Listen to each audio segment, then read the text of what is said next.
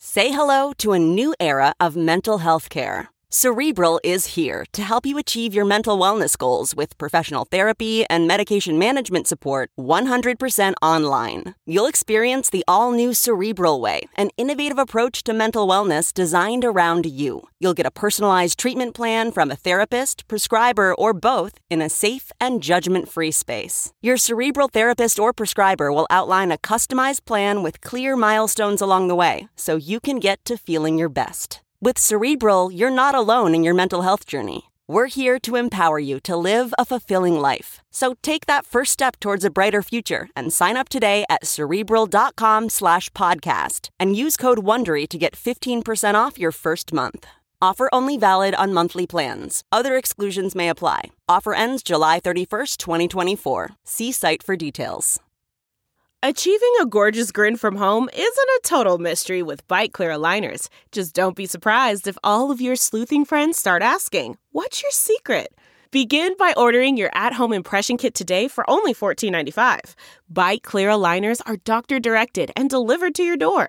Treatment costs thousands less than braces. Plus, they offer flexible financing, accept eligible insurance, and you can pay with your HSA FSA. Get 80% off your impression kit when you use code WONDERY at Byte.com. That's BYTE.com. Start your confidence journey today with Byte. Welcome to the Nerdist Podcast, number 163.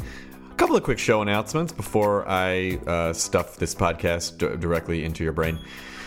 I'm doing a Comedy Central hour-long stand-up comedy special on February 17th. You can just have tickets to that if you want them. Just take them. I demand that you take these tickets. If you're going to be in New York, that's where it is. You can go to nerdist.com/calendar to get those tickets. You'll get them. We need like 800 people there, so if you go now, you'll be fine. And then I'm going to be running that hour-long set for practice in Los Angeles at Nerd Melt on February 6th at 9:30 p.m. Again, totally free show. Come by. I just kind of want to hear the hour, just the way that I've been doing it lately. I've been doing the set in pieces that I want to do on the special, so February 6th will be the first time that this particular material is all cobbled together in this way. So will it work? Well, come and find out, so that I can really crap my pants between February 6th and February 17th. But we'll get it. We're going to get through this together, you guys. I know you don't care as much as I do. I don't know if I'm trying to assign more emotion to you than you actually have for it. But I feel like you're a part of all this stuff, if you've been listening to the podcast for a while, you've kind of watched it build, and you are a part of it. I mean, you for better or for worse, and so I thank you for that, and I appreciate it. Also, we're coming to Boston to perform in Matt Myra's hometown. You can actually see all of these people that Matt Myra talks about on the podcast. They will come to the show. Maybe we should have them be guests. We should have some of his friends be guests on the podcast in Boston and just talk about him. Not talk shit about him, because that's what Jonah does. But I mean, I want to find out more about what's inside the little robot that is Matt Myra. So that's May 4th. You can also get tickets for that. It's at the Wilbur Theater, nerdist.com/calendar. So come on to that as well. And then a bunch of other shows that we're doing. More shows being added all the time. Now on to this episode. Our friend Bob Odenkirk finally came on. So this is that episode. And Bob is such he's such an engaging storyteller that I feel like Bob could have just been there without us telling amazing stories for an hour. I would listen to him talk for hours. So this was super, super, super fun for us. And, Bob was so inspirational to all of us with Mr. Show and just sort of like kind of what he did in that kind of subgenre of comedy has been so important, I think, to sketch people and improvisers. And so this was just a really fun show for us to do. Nerdist Podcast episode number 163 with Bob Odenkirk. Now entering Nerdist.com.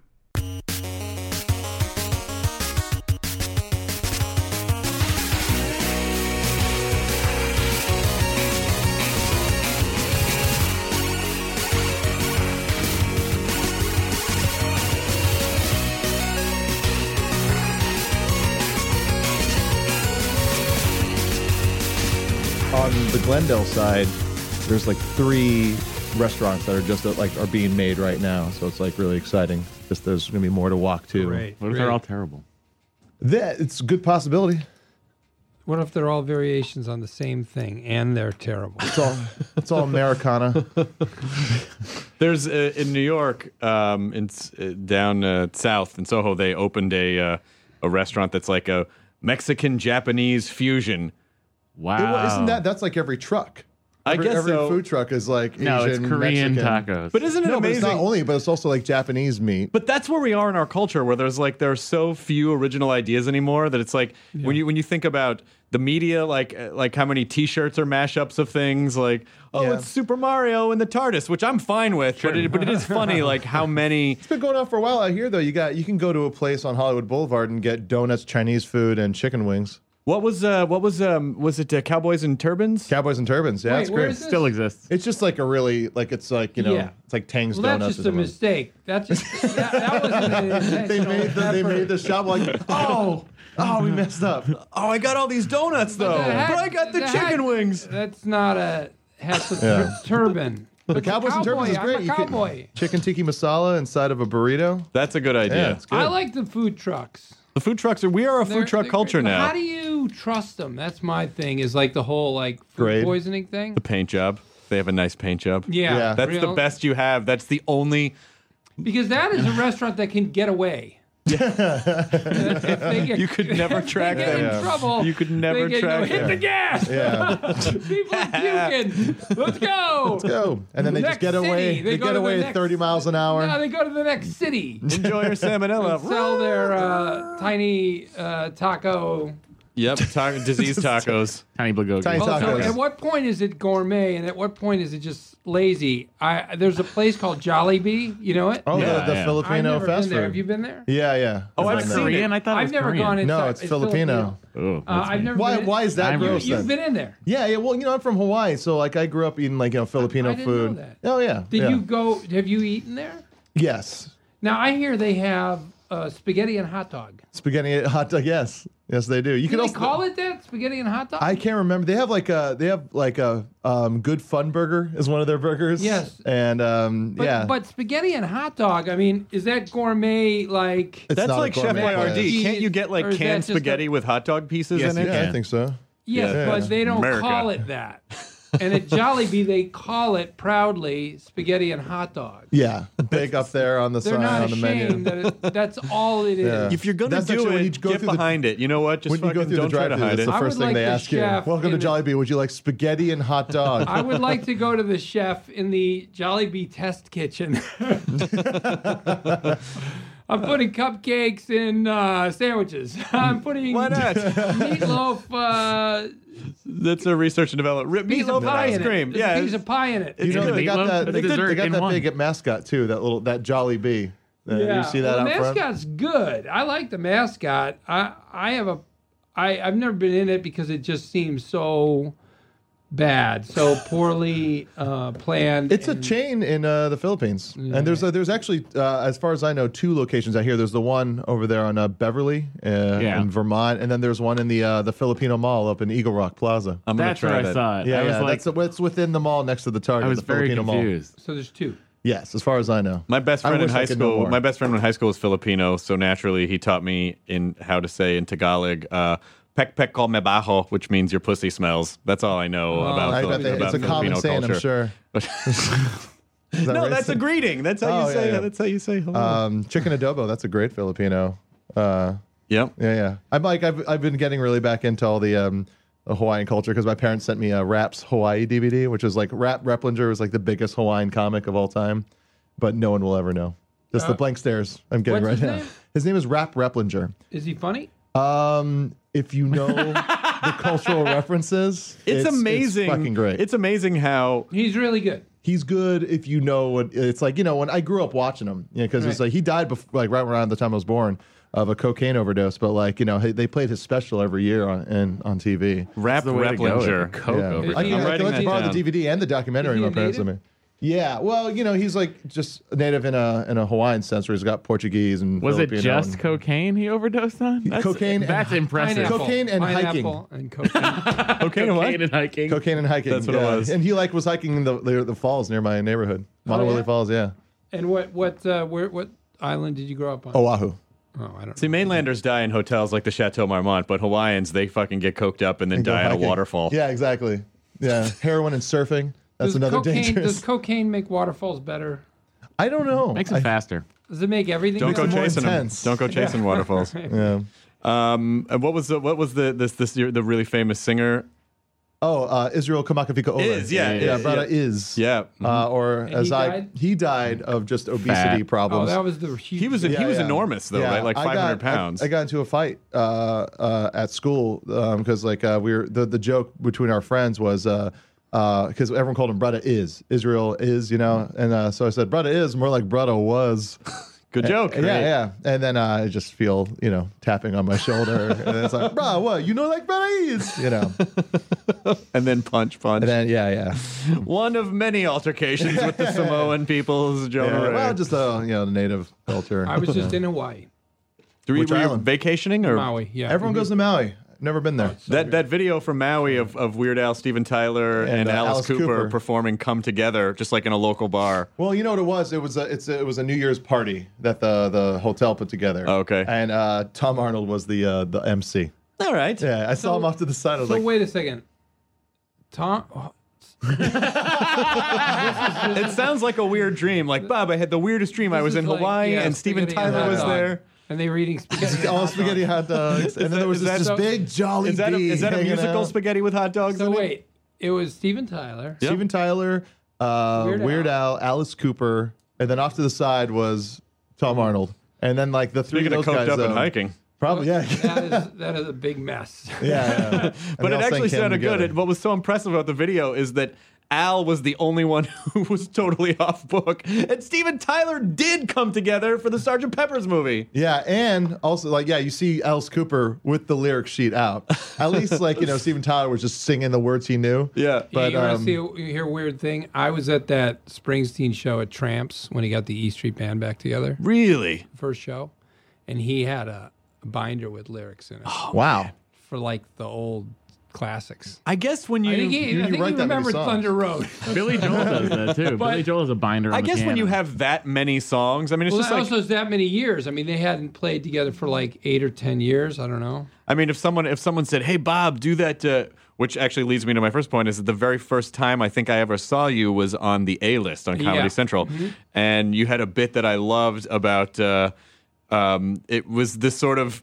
It was the kind of like uneducated differences between Lincoln and Kennedy. Oh yeah, and you no, had it was, these it was sort about Lincoln, and he. It was love my Lincoln. one-man show about Lincoln. It was a one-man show.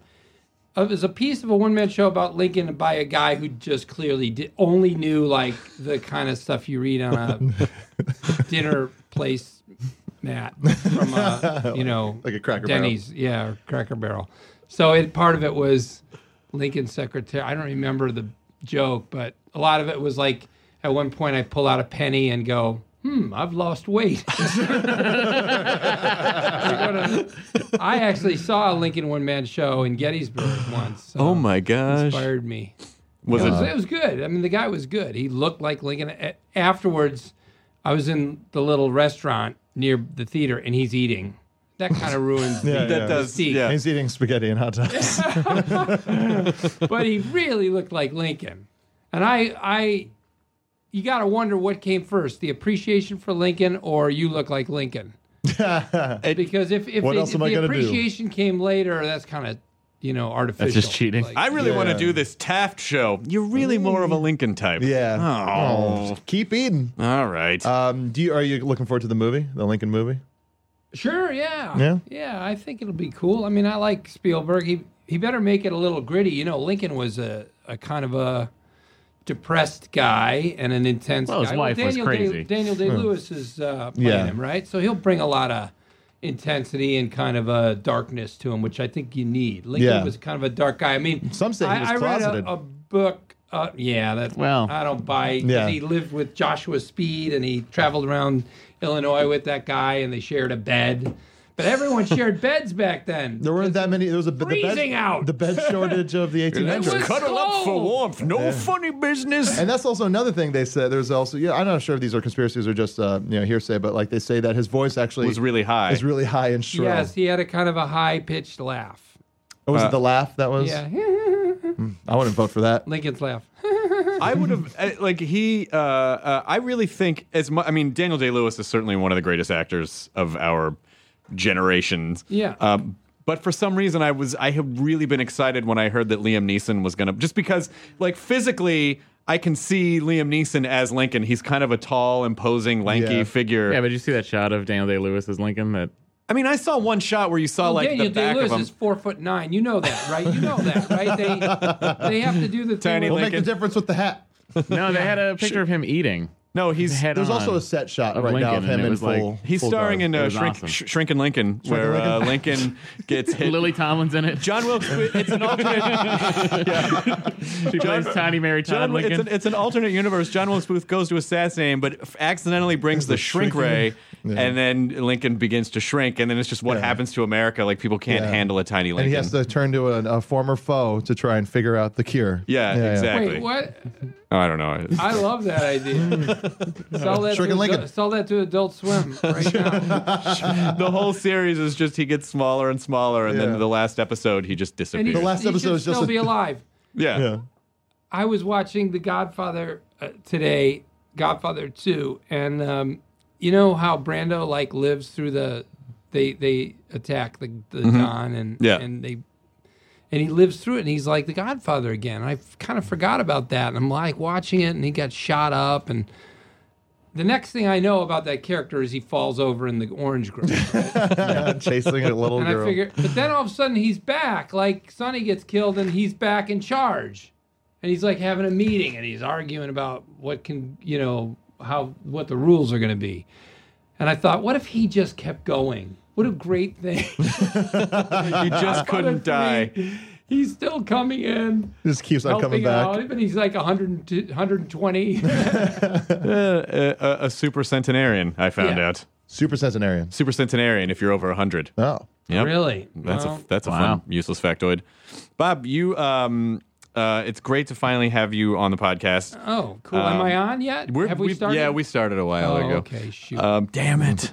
We'll take all we those can't horrible burn that things. goal. You got a feedback problem here. It's like Oh no, that's just a peaking. picture. That's just no, a picture, it's Bob. Completely No, that's blew not. it out. No, I know. Yeah, that picture. Because you can't see it from the angle that he can. Oh, it's actually. Yeah. You completely blew out the computer, and it's on permanent feedback forever. Yep, that's right. We started it. Wow. Yeah, we've been. Yeah, this has been. Uh-oh. It's all been You gonna recorded. cut out my swears? No, all the swears are staying in. Did you swear at all? Because my mom, this is her only podcast that she listens to. She gets out of church. Robert, why? Gets right on Why the work Nerdist. blue, Robert? Robert. I thought you were going to change him. Oh, that happened to me. One of the first times I did stand up in an actual club setting. And your mom came? My mom came. I did 2 shows at the. I had done stand up in college a few times. A handful of times, and then I went and. I did the Irvine Improv. I got a set at the Irvine Improv one night, and I had a great set. I'm like, well, this isn't so hard. So the next night, I invite my parents and my girlfriend out, and it was the kind of set where people just started going, oh, after every Jesus. joke. And I didn't have the stage. I didn't have the experience to pull out of it. I just got super like, this isn't going well, and it was. After the show, my mom, I just wanted to die. Yeah. And my mom was like, I don't know why you have to be so dirty. And I'm like, no, it's not the time. Yeah, my mom saw me and she's like, I don't get because the set went okay. She's like, I don't understand why people were laughing. Oh, Jesus. I was like, but I Okay, didn't. so But they here's were. telling my mom saw me do stand-up stories. Wait, that's the category. It's a segment. It's a segment. Where you It is, right? It is. Every stand-up can tell. It's got one. Yeah. Talk about the night their mom came. So my mom came to see me, and she's very religious, and I did my stuff, and I tried to clean it up a little, but there's sweaty parts. There's just parts where you sweat because that's your material. What are you gonna do? Not do it? You want to get some laughs, and you just suffer through it. But here's the crazy thing. It was me and like some offbeat. Yeah, it was. I was very young, and then there was like some clubby type guys on the show, like very club material. One of the guys, he still works in Chicago area, and very crude, dating. Women. Why do women go to the bathroom in twos and Why? Well, nobody's ever found out. They just ask. The Nobel Committee has the medal waiting. They're sitting on it. It's out of its box. We'll hand it to you as soon There as is a guy just holding it too, just waiting. It was going to go to the discovery of the Higgs boson, but it actually went to like Boo Boo Dookie, who figured out why men and women go together. But of course, that was her White favorite. women. That was her favorite comment. Of course. I mean, he's swearing up a storm, talking about vaginas but also very clubby, very like in a certain way, very middle of the road. Really, the ideas aren't abstract; they're not interesting. She spoke his unwritten language, just that vibe, right? You liked him best of all. What? I think she's just reacting. First of all, it's not her son, so it's okay that he's crude, right? Yeah. And secondly, she's just he killed. Right. But he killed. And so everyone's laughing, so he was the best. Was that how do you think you kind of developed, like if you grew up in a my mom is really funny. She is. She's always making wisecracks. And she's very Catholic and very she donates all her time to charity. She's very serious about life and I think judgmental of everything and everyone. Very Catholic. Which I think is a comedian thing too. We're my all mom judgmental. too. Same Catholic. We're very same. judgmental people. You have to that's be. That's what we're doing up there. Because you have to getting form up opinions. on stage and making judgments on everything. Yeah. Mostly declaring everything stupid and silly. So she's really funny, and my dad was really funny. Like he made wisecracks all the time, jokes, and I didn't know him that well, but he was funny. And my brother Bill is actually the most like my dad of the 7 kids. Oh my God! I didn't realize there were 7 Odenkirks. You are Catholic. Yes, very. And Bill is the most like my dad, and he writes for The Simpsons. Mm-hmm. Yeah, but you guys both wrote for SNL, right? No, I did. Oh, I thought Bill wrote for SNL. He was at what's that little college? University of Chicago. DeVry? He got a doctorate from University of Chicago in chemistry. Oh, my God. And the day after he got it, he flew to L.A. and started working on Mr. Show. I mean, he was a very funny guy all his life. And he used to visit me at SNL. He visited me 4 or 5 times in the years that I was there and impressed Robert Smigel and Conan O'Brien just with those short visits, and hanging out because we were all writing together, me and those guys. Yeah. And so to the point where when he was done with even though he'd only met them 5 or 6 times, they would all vouch for him for a job. Oh, wow. Yeah. Wow. And he also helped me. Occasionally I'd call him with an idea and he'd give me some jokes or something. He had something, it was his idea that I wrote for the Ben Stiller show, 3 Men and an Old Man. Oh, yeah. So Bill has always been a really funny guy in the way that my dad was funny. Similar, but and then the other brothers and sisters, not as funny, but still they joke around a lot. Where did you start? Was stand-up the first thing that you pursued, or did you pursue writing? No, I love sketches. I really did. I always loved sketch comedy. I loved Monty Python. I loved the Goodies. When I was little, and I haven't seen them since then, and I've been told if you watch them now as an adult, you'll be embarrassed that you love them, but I get it. I'm not as familiar. I'm not really familiar The Goodies with were Tim Brooke Taylor and some guys who worked with the Pythons in college in Cambridge and stuff. And they had a show where they played 3 hippie brothers called the Goodies. And, and they had a very sketch-like level of comedy to their humor.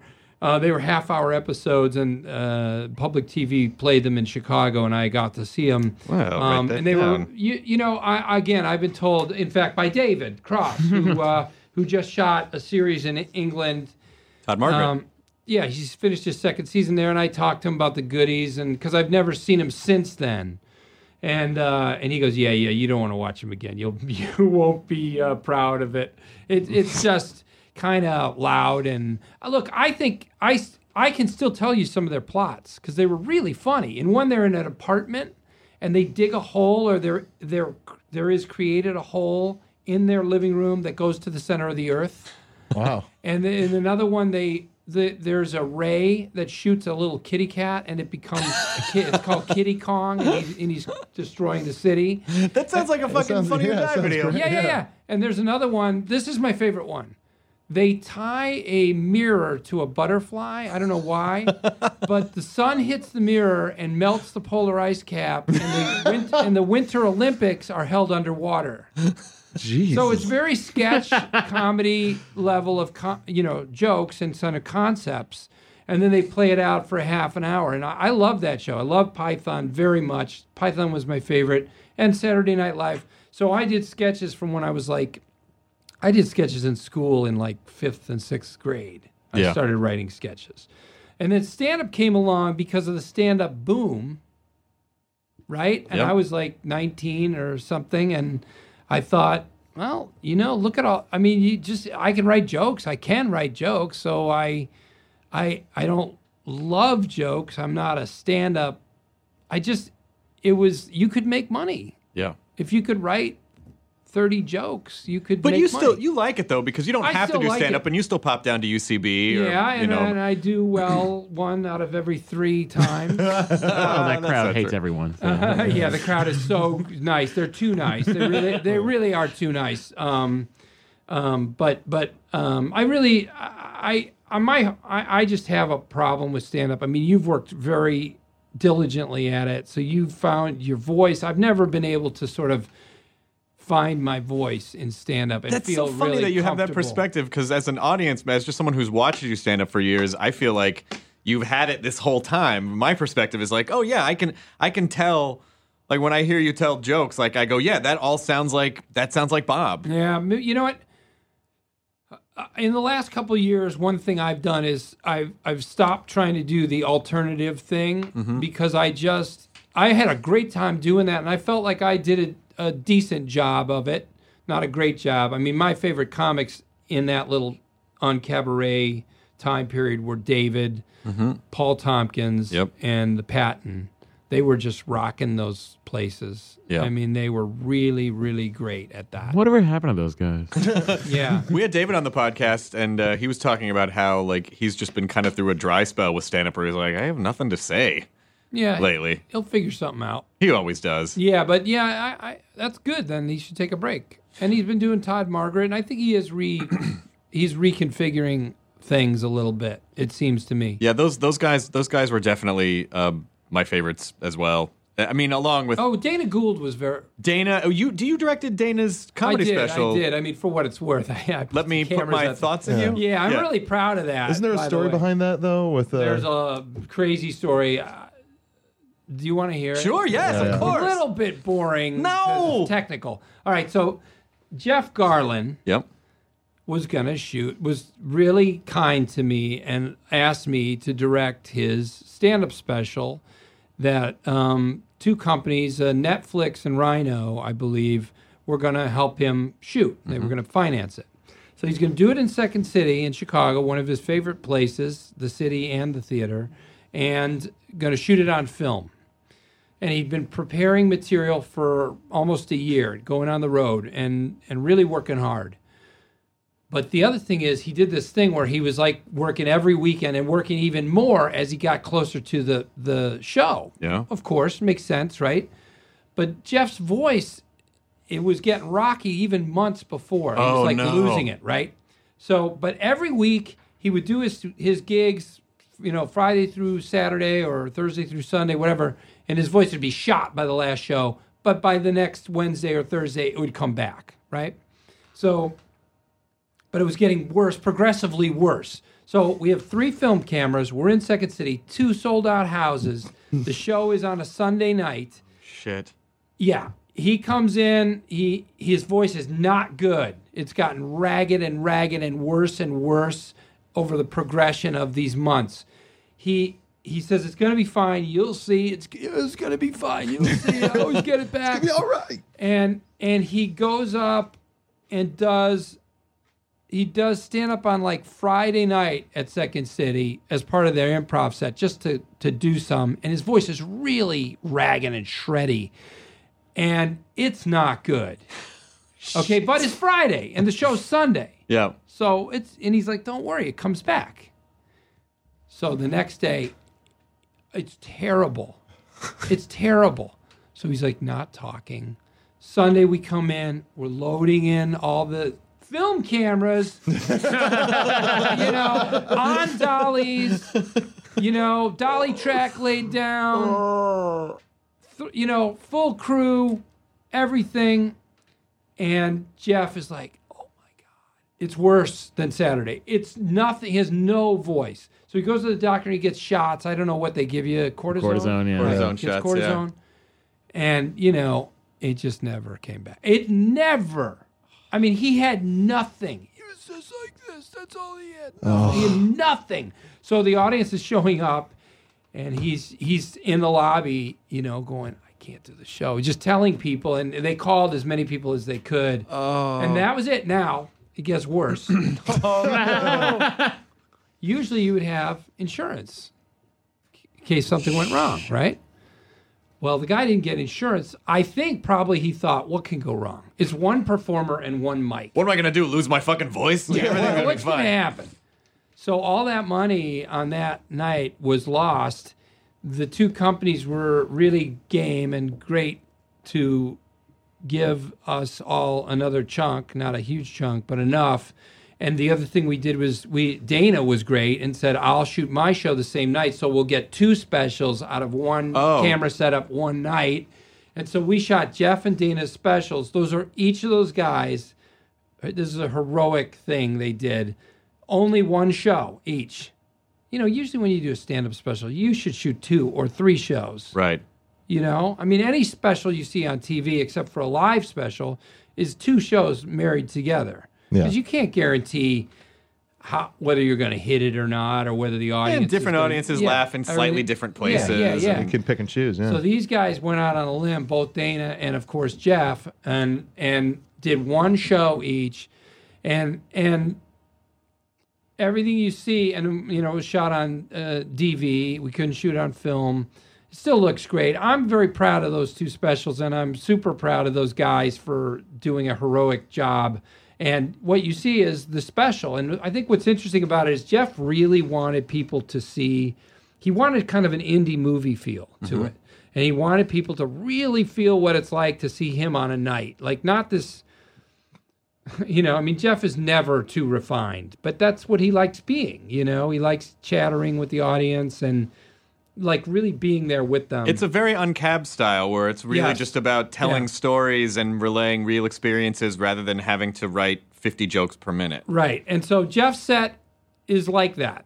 And the show, I Want Someone to Eat Cheese With, or no, what's it called? Young and Handsome is like, it's very much like an evening with Jeff Garlin. And then Dana's, which is on the same stage, but looks different because we changed the set just a little in the lighting. Yep. And the camera movements are very different. With Dana, we're moving around a lot. With Jeff, we're very still. I mean, Jeff doesn't move. But Dana's moving around, and there's a lot of energy. Dana's is really strong. I mean, that's Dana, and I'm really proud of both of those. And it was harrowing, though, scary, because you got one shot at it. That's scary. Did they get insurance? The second night? I don't know. I hope so. The story you tell about Jeff Garlin is a weird phobia of mine because I'm shooting my special in February, and that is the one thing in the back of my head, like, what if I lose my voice that day? Like, there's literally nothing you can do. Yeah. You could almost, like, if you had the flu, if you had almost any other malady short of, like, blood coming through your skin, you could pretty much fake your way through it. But if you lose your voice, that's fucking it. I was on tour once, and we had, I think, like 7 shows ahead of us, like one each night, and I had popped my voice out the night before. And so I learned from George Carlin. I saw him in Vegas once, and like he lost track, and then he just was taking a sip from a glass, and some guy like woo, get drunk, and he's all, no, this is a room temperature flat Coke. It's just Coca-Cola that's room temperature and flat. Just took all the fizz out of it, just in a bottle, shaking it, and he just started talking about what he does. He's like, I learned this from opera singers. I was talking to an opera singer once, and then when their throat starts to go, they just have room temperature flat Coke, and it just coats it, and it kind of helps you get through it. The sugar, just the sugar coats Yeah, the just the syrup? sugar, the syrup. and it just- It'll also- when you get home tonight, there's going to be 20 cases of flat, warm Coke. That's what I'm trying to get. That'll also clean out a seized engine. I learned that. Yes. Yeah. Coke's great, you guys. Yeah. You know what? Send Also, us another some. thing that happened is, I think it was Pepsi. Some guy said he found a mouse inside a dead mouse inside Mountain of a Dew. can. Right? And Yeah. then they said that's impossible. If a mouse did get in a can, it would just turn into jelly. Oh, there would be no mouse left. Oh, that's that was their awful. thing. And that's impossible because here's what would happen. You know what's gross about that? I found some jelly in Coke, and I drank it. And it was mouse flavored, but it was Mouse-flavored, really yeah. good. Really I like good. mouse I like jelly it out is of the really store. good. I really I kind like of enjoy store mouse brand. jelly. Is that I'll on just store brand Jollibee's mouse menu? jelly. I don't. Jollibee serves Yeah, mouse yeah. jelly on their fucking. Well, we were talking about stand up, but I still like to do it for fun. I mean, it's fun to do, and you connect right with the audience. I did it when I was at Saturday Night Live. That first year was so hard. What year was that? 87. 87. So was that Billy Crystal, Christopher Guest? No, that was Dennis Miller, Hartman, That must have been Nora the first. Dunn, That must have been the first Jan season of Hooks. all them, right? No, it was the second or third season of them. In fact, the next year is when, was it the next year or the third year that, yeah.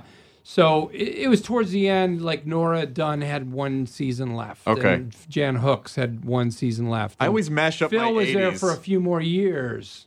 And then Sandler and Spade and Farley came in my third year. I was there for 4 years. Okay. So Yeah, I always in get my my third year. So I had both those casts. I had Dennis, John Lovitz, Nora, Jan, and then I had the cast with Spade, Farley, Schneider. That was really the transitional. It was. yeah. It was, both good casts for different reasons, and so. Do you wish you got the Robert Downey Jr. year? Oh man. That was a weird. Randy Quaid sketches. Well, I was around that because my friend Robert Smigel was on that year, and he's the wow. reason I went there.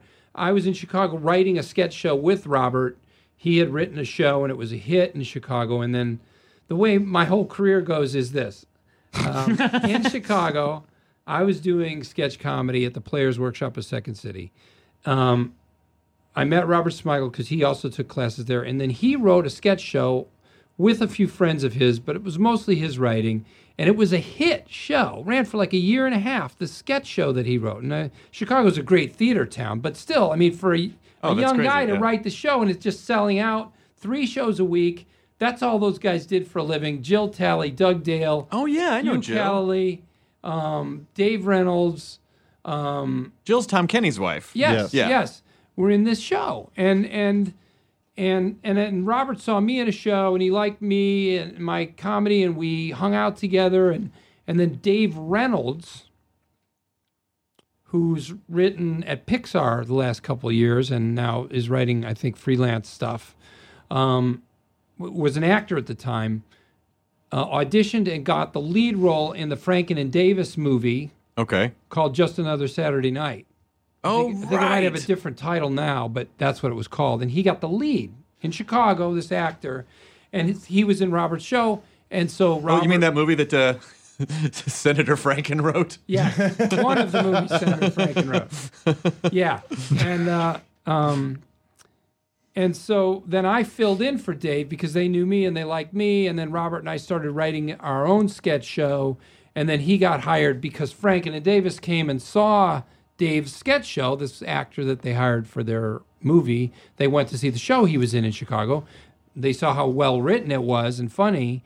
And then they were that next year, the Robert Downey year, they were executive producers at Saturday Night Live. Oh, wow. Lauren gave one group a chance, one person, one team a chance to he delegated one time in his life. That was such a not go well. That was such a weird season, and it's funny that you still see that that television still operates that way. But that was the season where they basically took a lot of famous, funny actors and made them the cast members. They're like, oh, Robert Downey Jr. is a young, funny actor, and Anthony Michael Hall and Ringwald? Randy Quaid, and Ringwald wasn't on that. I just imagined that. No, you're thinking of the But Breakfast some of Club. those, I mean, I was Lovett's in that cast, and Dana. No, not Dana. That was a I weird don't cast. remember that cast. But so Robert was there, and Kazurinsky? Robert wrote some great sketches that year.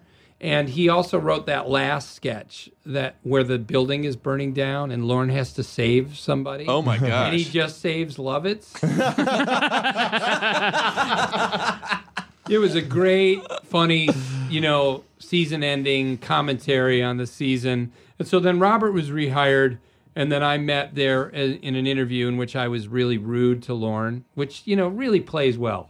Guys, listen. If you want to get a job from somebody important, just treat them like shit. Yep. They'll never remember it.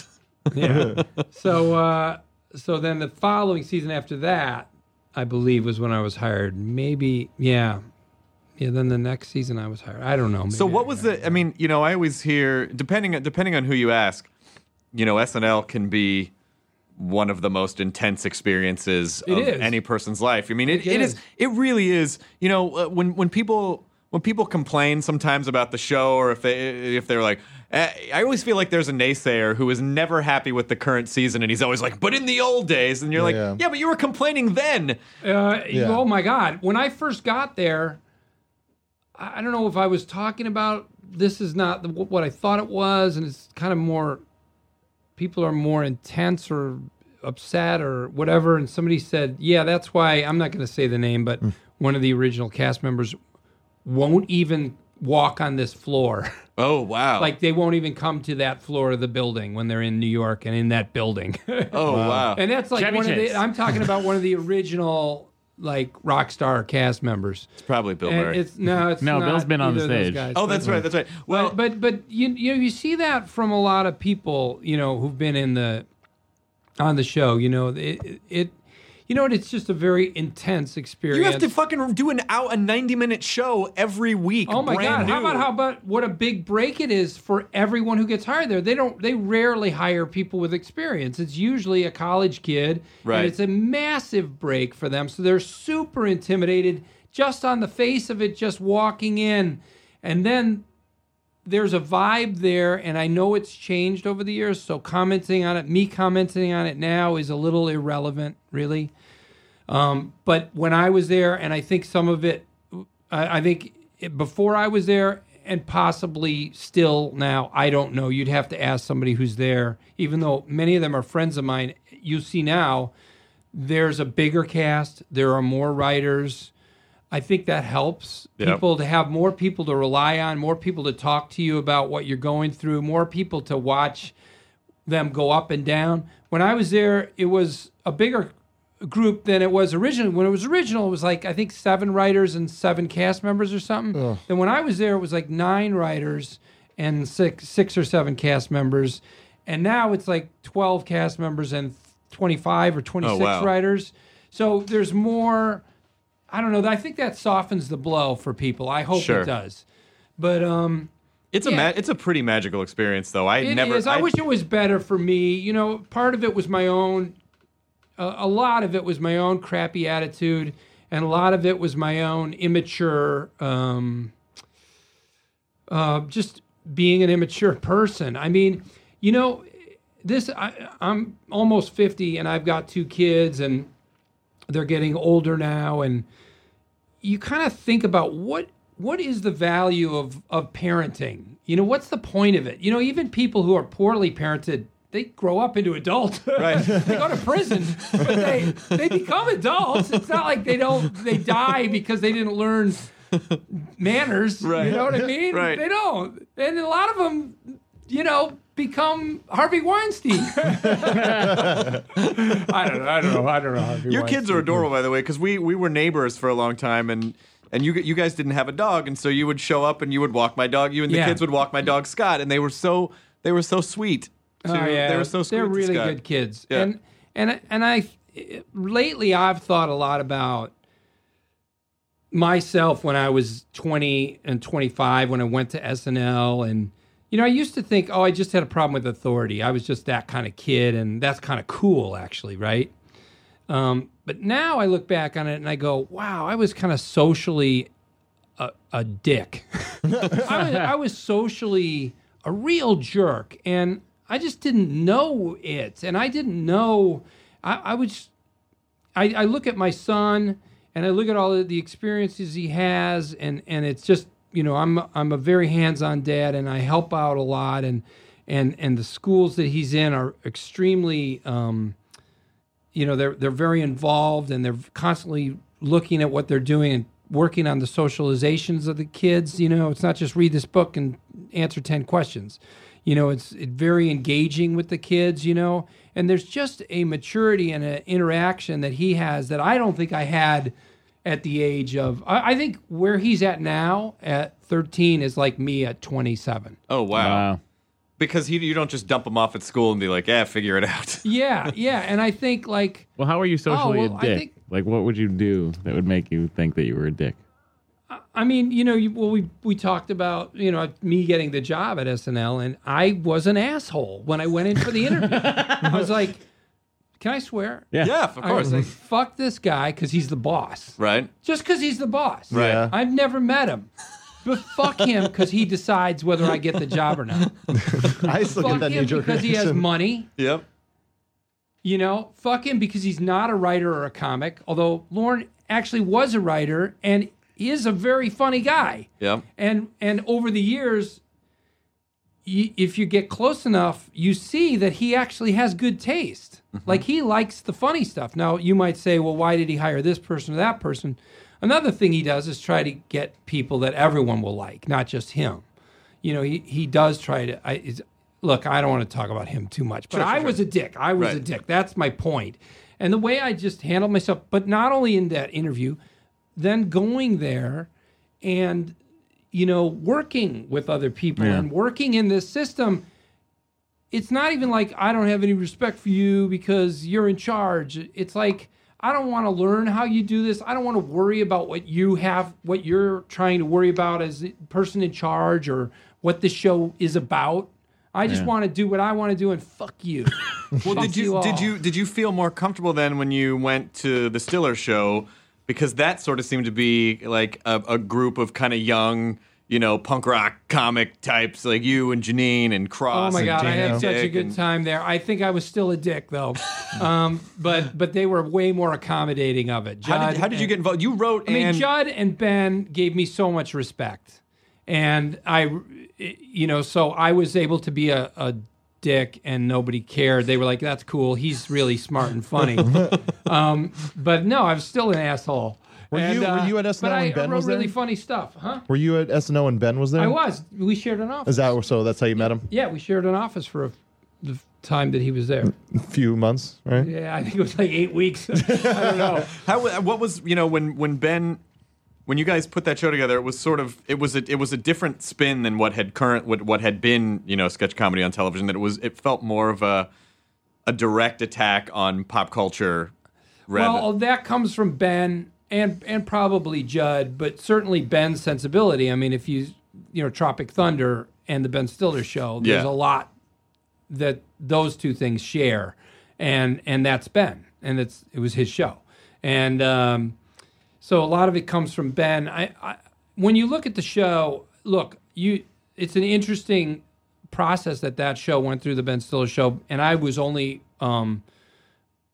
obviously I was there, but Ben and Judd were the ones who dived through hoops, trying to make the show work for the network. And I am only partly... a participant in that effort. There were like 3 pilots shot, maybe 4. Oh, wow. Yeah, so just getting a construction of the show that worked for the network was really hard for those guys. They just couldn't please the network. I mean, it's hard. It was, doing sketch shows. Sketch shows are very hard to pitch. They're very hard for networks to say yes to. Then they're very hard for networks to sort of really back and get behind. They're tough to execute. I mean, live. Look at the Kelsey Grammer sketch show. Well, live. Nah. Again, for the 5th time. Live sketch. It's just that weird thing of, comedy is such a difficult thing to put on tape. Like it's one thing to do a live show and like everyone's there and you're caught up in the energy. But capturing that is just like capturing stand-up on tape. It's like it's not as easy as just be funny in front of the camera. Like there's a real fucking craft to it. I think the hardest part is that most shows that you watch, there's like a point of view to the show that you like, and it can be encapsulated in the title sequence. You know what I mean? Like that's what this show's about. Like the Kids in the Hall opening or something. It's a dad and he does this, and he's angry at the world or whatever. Most sitcoms or whatever. Sure. Most shows, the title sequence sort of tells you where the show is coming from. And a sketch show, just that it's by its nature, is a lot of different people, a lot of different points of view, hopefully a variety in the sketches. And it's just not what works on TV. It's just not. It's very hard to get that cohesive point of view that people can grasp within a certain amount of time. Like if you have to watch 10 episodes to get where the show's coming from, that's too many. It's if you only watch one, if the sketch show if you can watch the first 5 minutes and understand it, it's probably like really boring and too thin. Like it's just this one stand-up's idea of a sketch show. Right. And then it's like great for 5 minutes. And then it's like, what about someone else's idea? Could we have, because that's the joy of sketch shows is the variety. So if you don't have enough variety, that's boring. And if you have almost like the normal amount, that's too much for a TV show. Because a TV show needs to be focused. You need to go, I get what the show's about. I get where it's coming from. So the hardest thing to find with a sketch show is, Monty Python, here's all these guys, but they're all working in the same area. They're using references that are on the same level. They're all being equally kind of silly, equally kind of smart. Kids in the Hall, I mean, they're very different guys, but there is a vibe together to them. Right. There's a kind of a sweet side to all their stuff. It's very human and it's less conceptualized and more about the characters, it seems to me. And so Tim and Eric, I mean, how did those two guys find each other? I still don't know.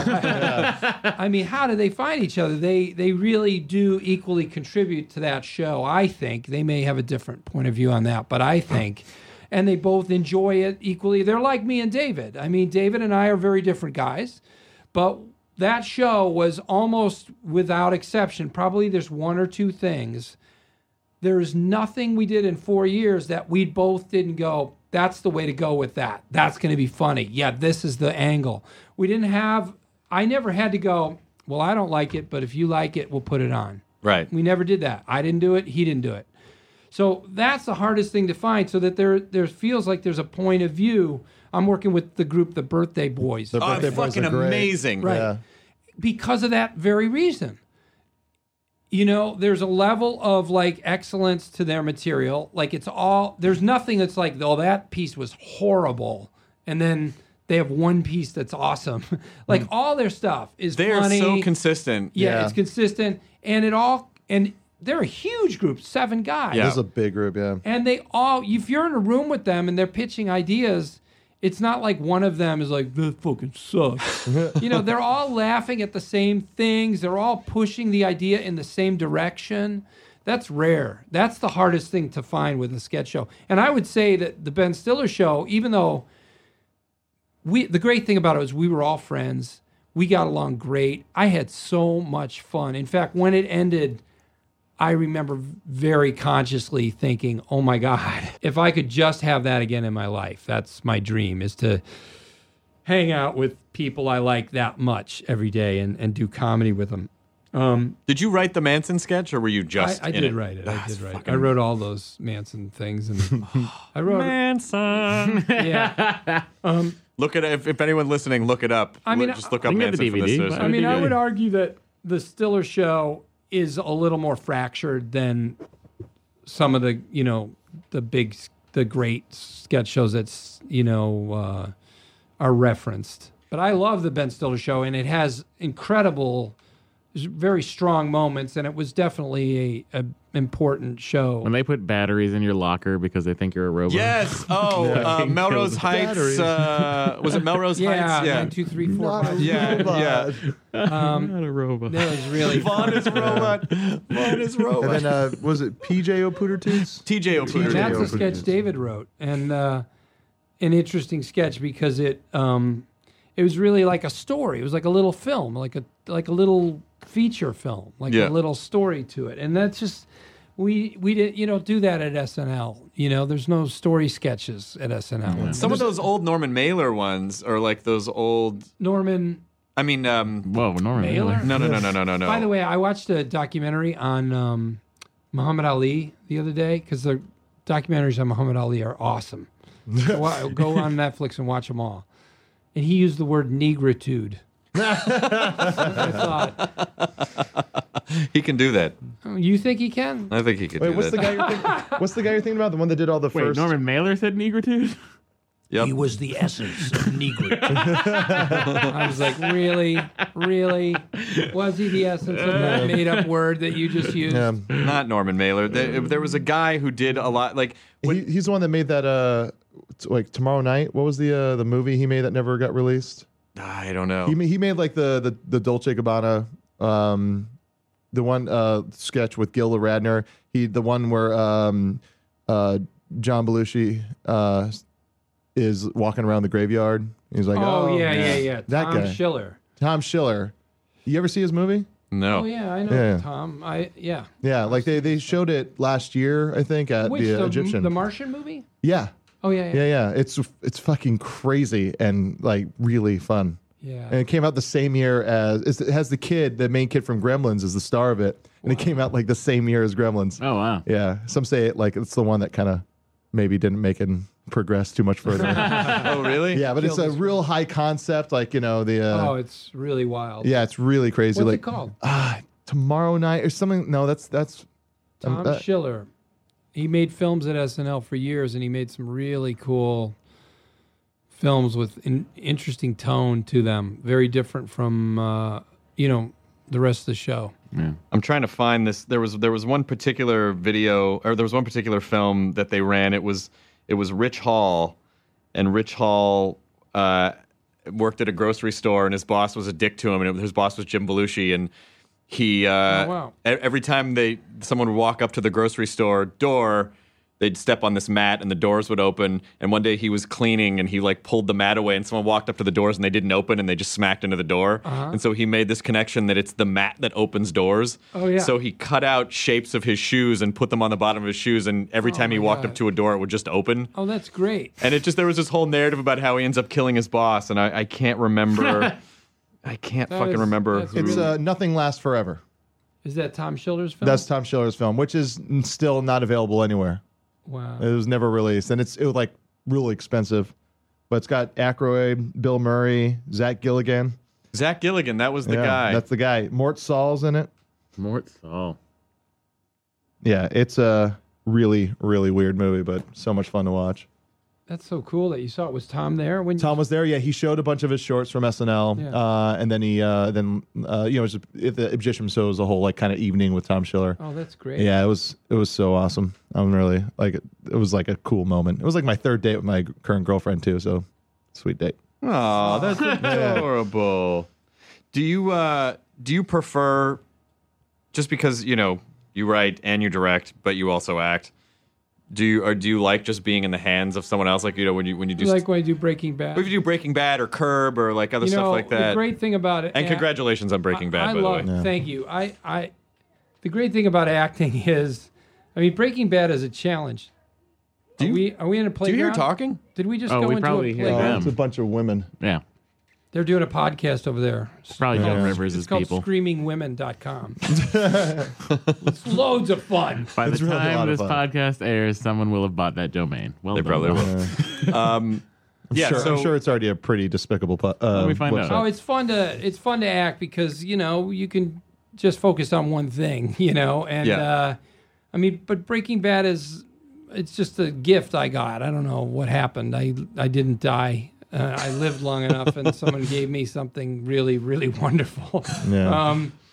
Yeah, but it's a challenge. I have to really focus on it and think about what I'm doing and do all that acting stuff. And it's an amazing group of people, and they're very supportive. And it's amazing. It's wonderful. I mean, I would say that acting is in a way like easier or something, like a little bit of a vacation, except that Breaking Bad is real work, I mean, you got to show up for that show. Oh, yeah. You can't come in like, I kind of know my lines. It'll be okay. Not if the lead actor, not if Cranston is always just like right there. And he's the guy. He is. And you're like, you can't say, I kind of know my stuff. It'll be fine. You'll like it. We'll work it out. I won't do the lines per se, but I'll get the idea across. Do you go to a different part in your brain than, I assume, when you're doing sketch, you probably, I don't know, is there a thing in your head that clicks and goes, okay, this is the buy in this sketch, and here's what we're trying to do? I don't know how brains work, but I would say that it is a different part of my brain, because it is, I can't do the two things simultaneously. If I'm doing Breaking Bad, I really focus on, let's say I'm doing it next week on a Wednesday. I start on Sunday or even a week before to start to really look at the script and ask myself, what's going on? What am I saying? What am I thinking I'm saying? What is the other person saying? Because your character too is very always is hiding something, is kind of playing for his own. He's got his own motives. He's asking himself what the other people are trying to get, and a lot of times he's changing his tack in midstream. Yeah, because he's always trying to manipulate everyone. But if it's not working, then he has to move. He goes wherever he has to go to get what he wants out of the person, and so that's what's oftentimes happening with a monologue or a longer run with that character. So that's where you just start breaking it down and ask and I really, really focus on it. And so, yeah, I'd say it's different because, you don't use the other parts. I mean, the hardest thing is writing is hard, but really rewarding. I think the hardest thing is when you're trying to write something that you don't have yet, but you think you'll get, and all you're really doing is scotch taping it together a little better each time. Each time you put a little piece of scotch tape on it to tie it together, you feel good, but then that goes away, and you kind of go, I thought I fixed it. and then you don't know whether I've been writing this show for Bad Robot. Me and Mark Prooks have been writing a sitcom that really came out organically for us, and we pitched it around, and Bad Robot is helping us to hopefully make it come to fruition. Awesome. And there have been things in it that you kind of weren't sure if they were going to land or if they were going to have a real meaning, and we've been very lucky because over the course of working on it, they've kind of everything's come into its own or solved itself. But there's just a real scary time with a lot of stuff, I think, with screenplays and TV shows where you're setting them up, where you're like not sure if that little piece that you scotch taped in will actually fit and have meaning, or will always look like it's just a cheap shortcut that you just stuck in. Can you walk away from stuff and go, okay, it's done? Or are you someone who... Yeah, I can. You can, I okay. totally can. Probably not as easy as I used to be able to. I used to walk away from stuff pretty quick and go, yeah, we did it. And I think I turned out some work that wasn't very good as a result of that. And I'm not... And I knew it. And that's the worst thing, Chris, and maybe you know this feeling. I don't know. The worst thing of all is to get a bad review and agree with it. Oh, yeah, absolutely. I mean, if you get a bad review and you go, this guy's an asshole, you're fine, But if you're reading negative reviews and you're going, yeah, I know what you mean. It can even go as far as particularly with stand-up, if you don't feel like you're doing good work, even if the audience is laughing, you will still feel like, but I wasn't what I should have been. That's why, like I said, I do UCB and I do stand up like once a month or every 2 months or something, and the audience is amazing. They're always happy and very kind, overly kind. but I don't. I know if I did good or not. I walk off. It doesn't matter that they cheered and clapped and laughed. I go, that sucked, man. That was a mess. I got lost. I didn't nail these jokes. It just never came together. And then when it worked, you know. It's weird. I mean, do you feel like you're hard on yourself, or are you pretty good? I think I used to be, weirdly, tougher on myself, but it was kind of a fake, egotistical tougher on myself. Like, look how angry I can be at myself. I just think I have a better, after all these years and all these projects, I think I'm just better at being honest about really where it is and not having any ego involved, not feeling like, look how cool I am because I can diss myself. Do you think some of that just comes with age and wisdom and wow, that shit's not important? I think so. I mean, the other side of it is, I think people who there are people who can't be critical of themselves and they get older and it gets worse.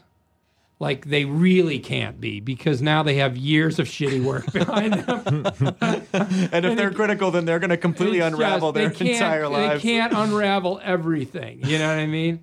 I mean, one of the great things about having some bombs, like some of my feature films that I've made that just did not do well at all and got lambasted, is you really ask yourself, like, well, what do I have to offer? I mean, I didn't deliver on that, and do I have anything? Do I have a right to be here? You know what I mean? I mean, we used to joke about it in Mr. Show. David and I would always joke about the mayor of Hollywood asked us to leave. We got a message. We got a ticket or a thing in the mail saying, please leave show business today. Bob, it's Dave Hollywood. Listen. We've had it. Enough with your shenanigans. Beverly Hills and I were talking. But I mean, if you do kind of get asked to leave, it's a good thing. It can be a good thing where it makes you go, all right, well, what do I have to offer? And, what I've done a lot in the last couple of years is I've written a lot of little short comedy pieces and whatever occurs to me. Bob pitches a movie is fucking great. Little things like that. Yeah, it's good stuff the like Lincoln that. Hunter, and the Bigfoot thing is so fucking funny. That just makes you go, yeah, see, this is what I do. It's kind of getting back to your voice or what you have to offer. And if you just go, I've got something. Maybe it's not everything. Maybe it's not as much as I wished, it was. But I know I've got something. It's a voice. I'm good at it. I'm when I nail it, it's strong. Oh, you had the. Shit, that's the honesty button. you really have. Sorry, snark if you get it too up, honest. Please mute yourself if you're going to be honest. We can't take it. I was going off the charts. I was watching his arm. It was like watching a car on a cliff. Anyhow. And I was like, it's gonna Really, happen. the stakes were that high? Yeah, it was that high. You get it.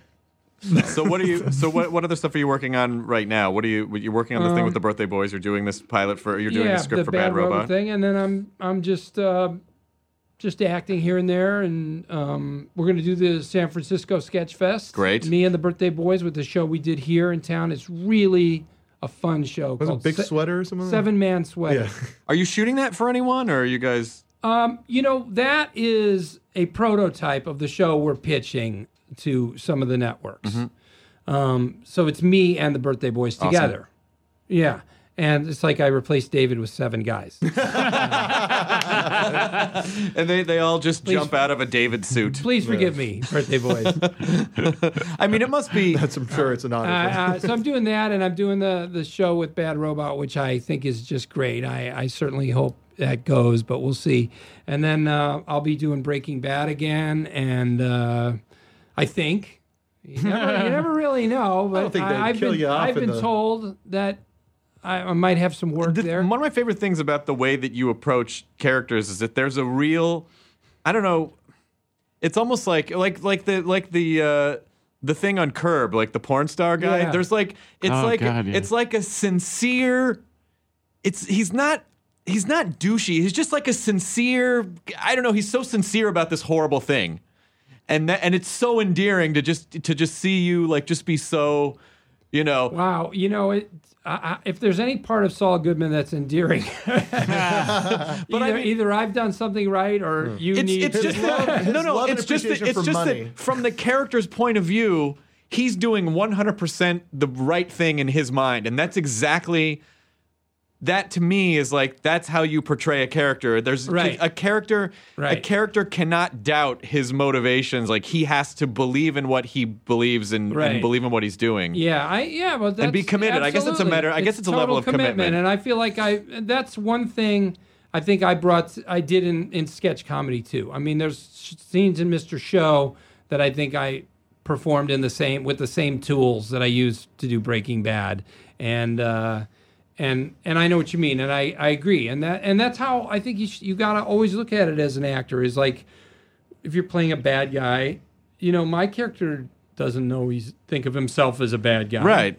He's just self-interested, and he thinks what he wants, he's justified in wanting, and so that's what he's doing here. And an interesting thing about that is, at Breaking Bad, I wasn't supposed to be a regular or a semi-regular on the cast. I was just going to do 3 or 4 episodes, and I didn't know what was going on in the show for like a season and a half. And they knew it, and especially Cranston knew it. And he would look at me and he'd go, "You don't know what's happening, do you?" Because occasionally I'd give a line reading and they'd be like, "No, well, that's not really the line because of course you think that so and so is," and I'm like, "Oh, right, yeah." And he'd look at me and go, "You don't know what's happening." But look, I mean, part of that was I hadn't watched all the episodes, but part of it was I only want to care about what I'm caring about. I don't want to know who this person is to that person, because all I want to know as an actor is, and by the way, I now I know. Now I've watched the whole thing. Now I read the whole script. But in a lot of ways, the what Woody Allen does, where he sends people like the pages, that's all you need to know. I mean, it's really, in a lot of ways, all you should need to know as an actor is, this is my character, this is what he wants. I don't care what you want. I don't care where else your character's going after this. I don't care what else happened in Because you wouldn't have, that character would not have that omniscient worldview right. He of doesn't the story. know, he doesn't care. All I care about is this. And so in a lot of ways that worked for me, I think. But I can make it work for me now. I just try to remember what matters and forget what I shouldn't know about. I guess you probably don't. Maybe you kind of have some sense of this now, but just when people talk about like when they list like, oh, these are the top sketch shows of all time. Yeah. I mean, it would be Python, Kids in the Hall, Mr. Show. Like it totally comes up, and you guys completely influenced a generation of young comics. I'm one of them. That's that really show, great. Fucking... Well, we did material that we loved and believed in. I mean, we worked really hard on it, and it was a very pure expression of. Could you have done that show on network television? Oh no! There's no way. It's too weird and esoteric, and it goes too many places, and there'd be too much scrutiny of it. HBO left us alone. I mean, they really left us alone. I was 14. I remember being very excited because 12 o'clock midnight was Mr. Show, followed by a real sex, maybe 20 or something. Can you imagine having to argue with a network about why you should be able to do a sketch about shitting on the American flag? Like, you would never be able to. Right. You'd never do it. Yeah. So they, in interesting, and I don't know how things have changed over there, but I'm sure they have because things are different now. But, at the time, Chris Albrecht said to us, whatever you guys do, it's got to be something different. It's got to be something I couldn't see anywhere else. So that's like the greatest gift an artist can have in a lot of ways is a boss who says, that's what I want from you, something really different and unique. That's what everybody kind of wants to make. And that's what they had to make. That was their job. I mean, if they made anything you could see elsewhere, it'd be like, why did I pay for HBO? Right. Yeah. And so that was cool. Well, yeah. It's amazing that you were able to see that as, I don't know, I think part of me would have been like, oh, fuck, what do you mean we have, oh, God, oh, this better be different and good. It took me a minute, it took me a little while to think about what is he saying. I mean, it almost felt like, isn't what we've done because they'd seen us do shows, live shows and all, before they gave us a show. Right. They didn't give us a show and then we prepped it. I mean, we'd been doing it around town for a year and a half. We did 5 or 7 shows in the course of a year and a half that they came to see and, you know, had kind of the structure that we started with. But that was the only thing that threw me about that comment initially. Was like, yeah, that's what we've been doing, right? I mean, are you saying what? I guess. It didn't take me long to go. I get it. His point is, do what you're doing. Don't make it safer. Don't soften it, and don't try to look like other TV shows because that's HBO. You have to pay for it. I shouldn't be saying this, but you realize you pay for HBO, right? Well, all television is paid for now, pretty much. That's true. But I guess it's just sort of it's that weird thing that happens when you go from just doing something to all of a sudden being aware of what you're doing. Like this is probably the only sports reference aside from bowling that I ever make on this episode. But I worked at golf courses when I was growing up, and the way that you could fuck up a person's golf game is just by saying, oh, that little thing you do at the top of your swing is really great. And all of a sudden it makes them aware of what they're doing. They're like, what? God. And then it just fucking ruins them. Chris, I did that to a friend. You did? We were betting on each hole. And he was beating me. Skins. And I did exactly that. And it worked. I said, man, I don't know what you're doing. I can't really tell. But you're pulling it back just right. And you did it on purpose? I'm trying to watch and figure it out. I did it on purpose. I told you. Sometimes it has to be done. Well, Bob, we're at the end of our hour, but thank you so much for being here, man. This was really fun. Oh, great. Thanks, man. I like the joking around part. I don't know how I feel about the serious part. The serious parts are good. The serious parts are good because people want to hear about that stuff. I mean, a lot of people listen to the show. You know, a lot of them are young writers or comedy performers, and they just... You know, so having someone come on like yourself whose work they've admired and watched for years and kind of getting a sense of how you did what you did, I mean, I would listen to it. Well, you know, I know what you mean. I know what you mean. And as much as I don't want to lecture people and stuff, I do like talking about showbiz. And I'm actually going to do like some kind of presentation at like Stanford as part of the Sketch Fest. Oh, that's awesome. Yeah, I mean, they're trying to put it together now. But I was thinking about trying to do that, like I don't know about a tour, but like where I would do that, because I know what you mean. As much as I feel weird about talking honestly about my career or my experiences, you know, I love reading books about people's careers, and they're just kind of like talking. One of my favorite books is that Bogdanovich Interviews with Orson Welles. Oh, wow. It's a massive book. Yeah. He sat with him for hours and hours and hours, and it's not, I don't think it's edited at all. It's just running on, but it's just awesome. You don't have to sit down and read it like a novel, you know? Right. But it's just great. And one of the great things about it is not even what Orson Welles is saying. It's just the amount of experiences he's had, and how much sort of you get like energized off reading it, of like, there's so many ideas out there. There's so many things you can do and try to do. And, you know, he did plays and radio and films, and he shot them independently, and he shot for studios, and he acted, and he did magic, and he just did everything. And that kind of, just that energy can sort of refuel you to keep working at what you're working at or whatever. The Bernie Brillstein book too is a great read. Another one, just tons of old showbiz stories. Because to you, it's probably just like, oh, that's just stuff I did. That's not whatever. That's just what I. But to other people, you know what else? Those experiences are a commodity. You know what else, Chris? The weird thing is that like, no matter what, however no matter what you do, you sound like you're doing a tribute to yourself. you sound like you can't take that dimension out of even just talking about yourself. Right. Aren't I great? Look what I did. I'm really special, aren't I? You can't take it away. It's just it is within talking about yourself. It is implicit. But the thing is, I don't feel that way. And when I say, look, I was an immature guy in a lot of ways, and I was kind of a dick and socially didn't play things right. I didn't learn things quickly. I didn't handle things well. I mean it. Right. I am not proud of that. I don't think that's cool. It's a shame. It's sad because it meant years. It took me years to get better at that, and I think it slowed me down. I mean, but somehow when you talk about it, even when you talk about your faults or you admit that you were short-sighted or did something wrong, it still sounds like you're going, but I'm pretty cool, aren't I?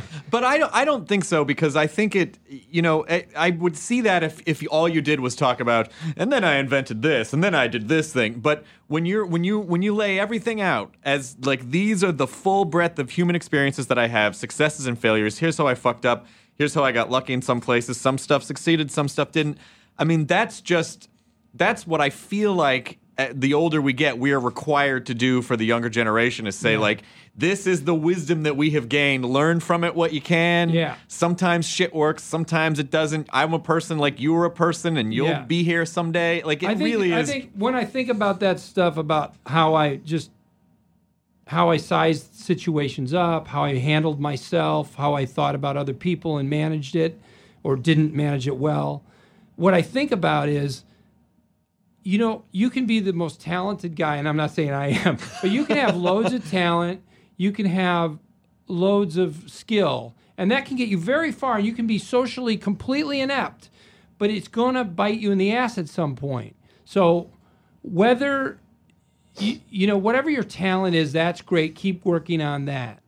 But if you're not having success in that, because showbiz is unfair, it's slow, it works in strange ways. Take some time and work on the other side of it, which is you. Yeah. I mean, work on that too, because that's going to come in real handy. Well, it's when you get your break, or if you get your break, or it will lead to you getting your break. But not only that, but when stuff dries up, people will always remember that you were nice. And if you're a fucking I mean, like, there are some people that you see. And, I mean, I hate to present it this way, but they just pop up on, like, failed project after failed project, and then you kind of go, how does this person keep getting those chances? And then you meet them, and they're wonderful people. Right. And you're like, oh, well, it's because these people want them to succeed. They want to work with them because it's not fun to work with dicks. Right. And that's where you see a lot of things look like nepotism in show business. Well, he's already in. He's in. Well, he's in, and people like him. Yeah. So it's like, who am I going to work with? The stranger I don't know, or the guy I like, who I've met, and is a really nice guy, and is a hard worker, and so anyhow. Well, all right, man. I can say you have not been a dick at all today. You've been an absolute pleasure, and thank you for being here, Thanks, Bob Odenkirk. All right. Enjoy your burrito, everyone.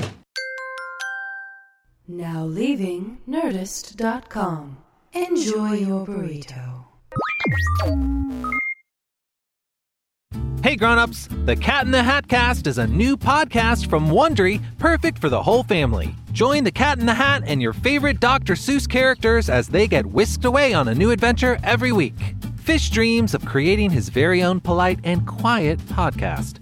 That is, until he gets a surprise visit to his Fishbowl podcast studio from the Cat in the Hat himself, and it becomes very clear that the cat has other plans for the podcast. And those plans are the opposite of quiet. Sing along to new favorite songs, try your luck at Titanic tongue twisters, have some fun with wondrous wordplay, and most importantly, bring your family along for all of the adventures in the Cat in the Hat Cast. Follow the Cat in the Hat Cast on the Wondery app or wherever you get your podcasts. You can listen to the Cat in the Hat Cast early and ad-free on Wondery Plus. Join Wondery Plus in the Wondery app or on Wondery Kids Plus on Apple Podcasts today.